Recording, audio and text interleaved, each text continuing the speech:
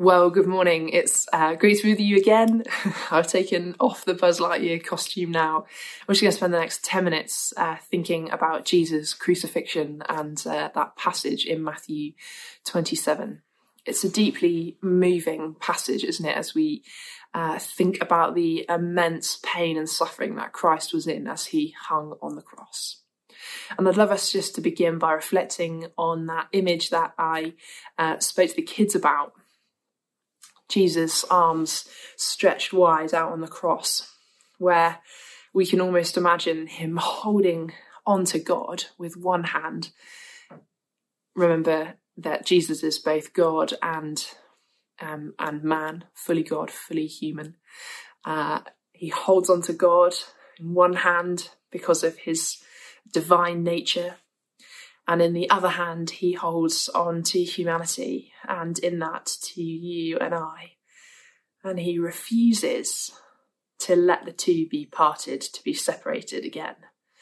He says that nothing is going to stand in the way of God and his people. And that takes Jesus all the way to the cross, doesn't it?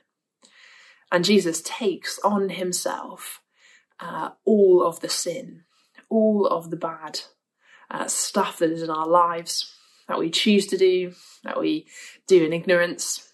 He chooses to take all of that and to say that he will not let God and humans be separated again, but instead he will bear the wrath of God. He refuses to let them go, and he dies, connecting us to God through himself. Jesus is our connection to God. It's amazing. It's really, really incredible. I'd love us just to think then about a bit more about this passage in Matthew, and particularly at the moment when we've just had a whole load of new guidelines. We just had this shock, new lockdown. What a kind of bizarre time that we're living in. An incredibly disappointing time, I think. We've just come out of one lockdown. We've had a couple of months to do things and to make plans, really, haven't we? We've started to make plans, to think that maybe we're the other side of this. And so I wonder this morning whether there are things that you are disappointed about. Perhaps you had planned to go and see grandchildren this month. Perhaps you were going to see a film. Perhaps you were going to see friends. Perhaps maybe you're excited or looking forward to something else that will still happen. I'm really looking forward to The Crown Season 4 coming out on Netflix. That's something that I really avidly watch and love to watch. So really looking forward to that. November the 15th. But what are the things that you are looking forward to? And perhaps what is the disappointment that you're dealing with right now? I guess God's people had been looking forward to God sending his Messiah, hadn't they? They had waited for hundreds of thousands of years for God to send his rescuer to them. There have been so many prophecies all the way through the Old Testament that God is going to send his Messiah, his rescuer. He is going to free his people from their oppressor, and he is going to bring his rule and his reign to the earth once again. And so when we get to the baptism of Jesus at the beginning of the gospel, you can imagine the people around as John the Baptist announced, Jesus, this is the Lamb of God who has come to take away the sin of the world. People kind of looking around at each other. Is he really the one? Is he the one that we have really been waiting for?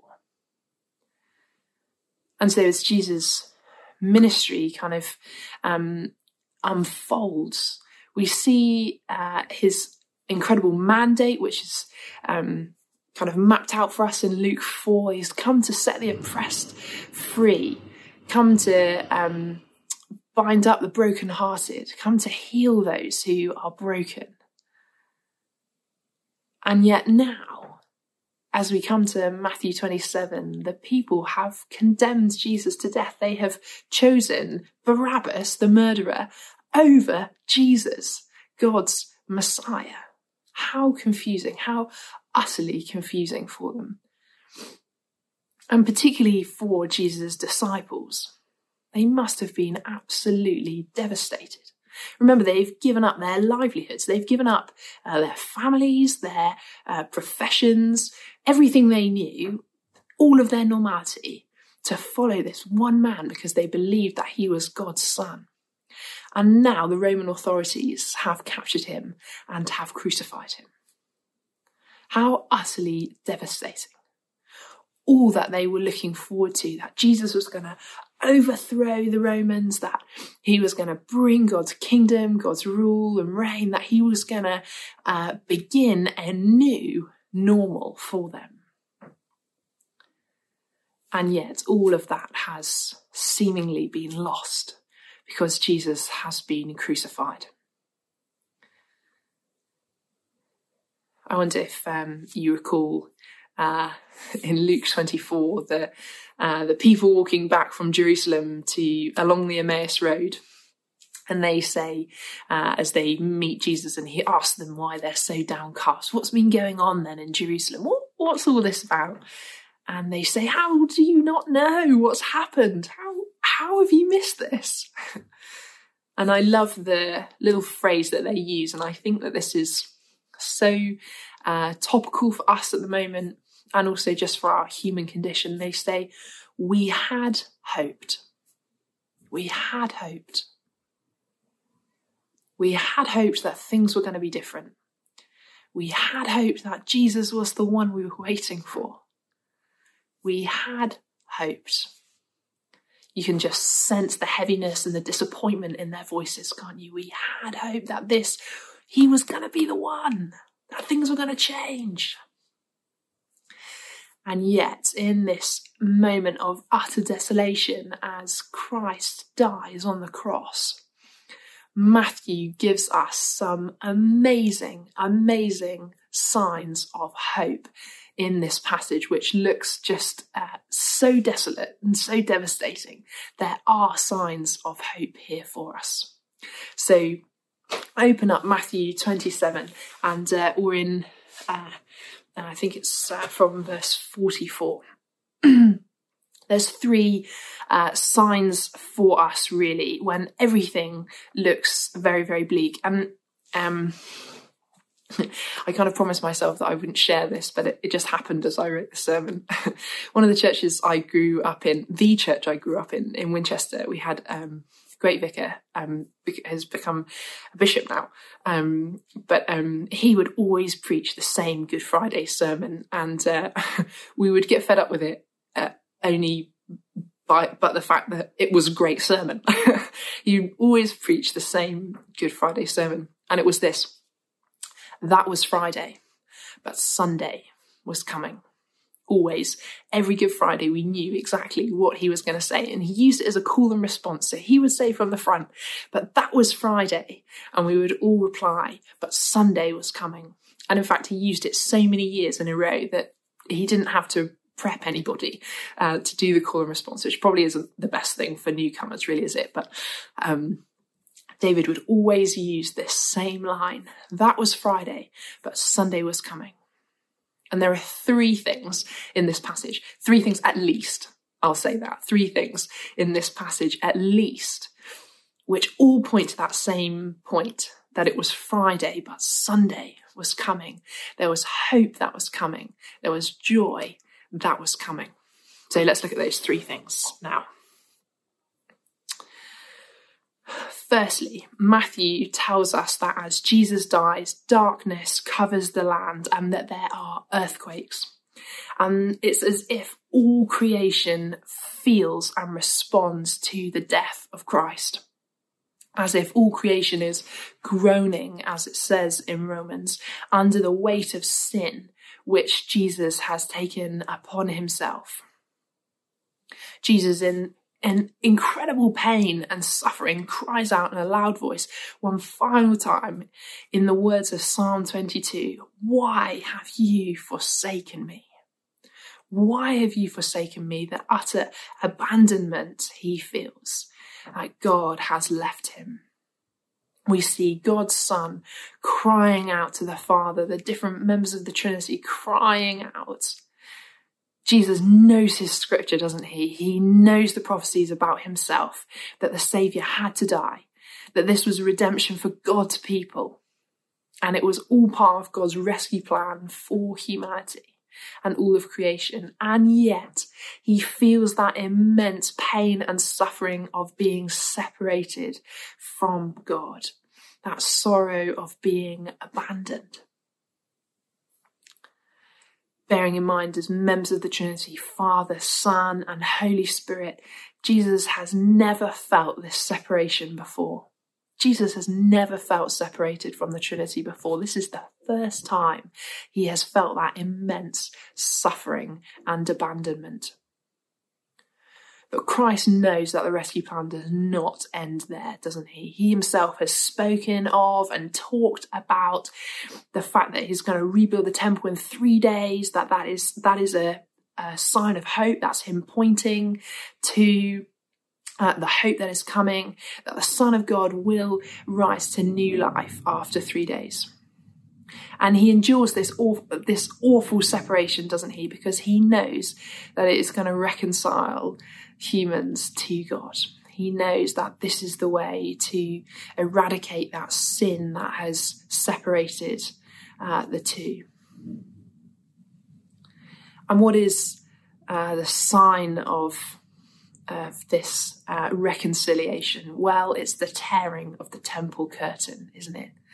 From top to bottom. Now that physical separation between God's presence and his people, which is in the temple, the curtain which separates the Holy of Holies, where God's presence is, and where the people can come to worship and make sacrifice, the temple is torn. This physical barrier is torn in two. And so that connection and that relationship with God is made possible again. That's the first thing. That's the first kind of big inflatable finger. You know, when you go to the rugby or football, people have those big inflatable hands and a big finger they point to. This is the first big inflatable finger, where Matthew says that was Friday, but Sunday is coming. Sunday is coming. There's something more that's coming. The temple curtain. Secondly, after the temple is torn, Matthew says that the tombs of all who have died in God and many, many holy people were raised to life.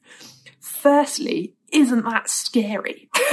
Isn't that utterly freaky that the tombs would open and that all the holy people would come back to life? I think we often move really quickly over this, don't we?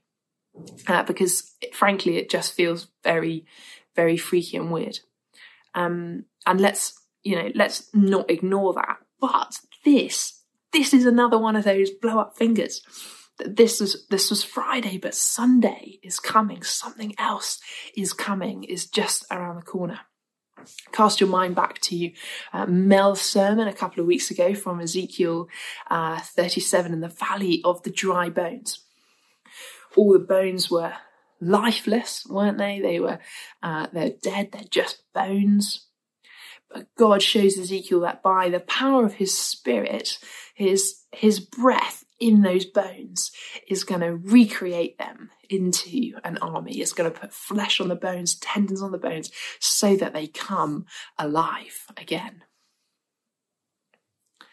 And so this is the prophecy that God's people will come alive again, that God is going to declare victory over death, and that God's people will come alive.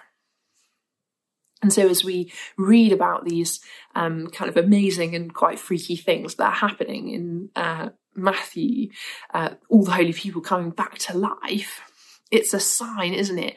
The Jews who are reading Matthew's gospel, Matthew's writing his gospel for the Jews, remember, to persuade the Jews that Jesus is the Messiah, that Jesus was God's son, that he has done all the things that he promised. This is Matthew saying, you too will be raised. The holy people are raised back to life. They receive the power of God, the victory over death, and they too come back to life. You will also be raised. Not just them, but you as well. You will be raised with Christ. Death is not the end. And so that's our big kind of second blow up finger point, sign. That was Friday, but Sunday is coming. Resurrection is coming. So we've got the temple curtain and we've got the holy people coming back to life. Resurrection. Thirdly and finally, who was it who was gathered at the foot of the cross? It was the women, wasn't it? It was the women who were gathered around the foot of the cross.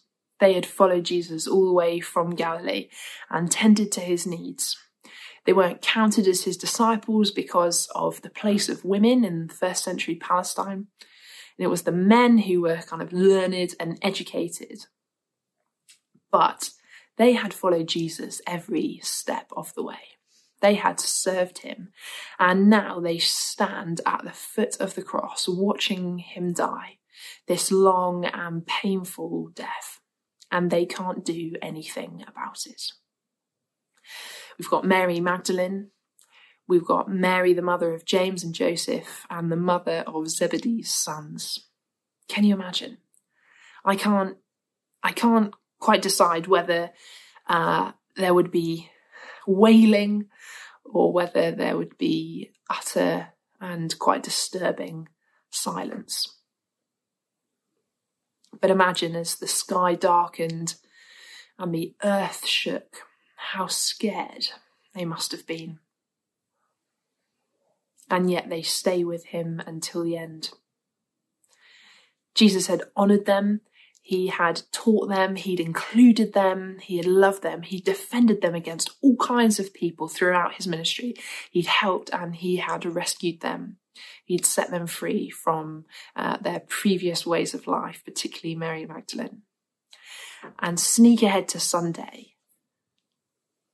because who is it that the risen Jesus appears to?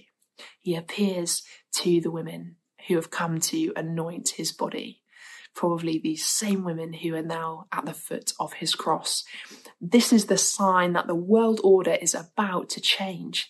It's not the order of God's kingdom that Jesus has lived something, has experienced our human order, hasn't he? And he has come to change. The order, to bring about his kingdom order. It's an upside down kind of place. That kids song that we sing, it's a topsy-turvy, curly-whirly, crazy kind of place. You look at my notes, where the weak are strong and the first are last and the slowest one wins the race. And I always thought that was just a song about Christchurch. But it's about God's kingdom, isn't it? It's an upside down kind of place. Jesus has come to set the oppressed free, to liberate and to rescue all people, not just the Israelites, not just the people who previously understood themselves as God's people, but to set all people free, Jews and Gentiles alike, to rescue all people from sin and death, not in the way that they had expected or even looked forward to, but according to this new world order, to bring about God's new creation. The women at the cross are another big inflatable finger, then, aren't they, pointing to who Jesus is and who he is going to honour in his new kingdom. And that's the third sign that it was Friday, but Sunday was coming. And so this week, when you are feeling disappointed, when you're feeling confused, when you're feeling like you don't know what's going to happen next and it's all out of your control, the things that you hoped for are not there anymore, and you don't know where to look or in whom to put your trust, I pray that you would look to the cross of Christ, to Jesus, who says, I will never let you go, who holds on to God's hands and holds on to us and says, no matter what you go through, I will never let you go. and that he, Jesus, is the sign of hope. That Friday, that our day of disappointment and confusion is not the end, but that there are signs of hope. And I pray that God reveals to you those signs of hope that are all around us, whether it is the colour in the trees, or the sound of children playing in a playground, or a message or a phone call from a friend, that you would see and know the hope and the joy and the peace of Christ this week. That as he dies for the love of us, that we would be connected to God, that we would know God's love for us, that God is for us, that he is not against us, and that not all hope is lost.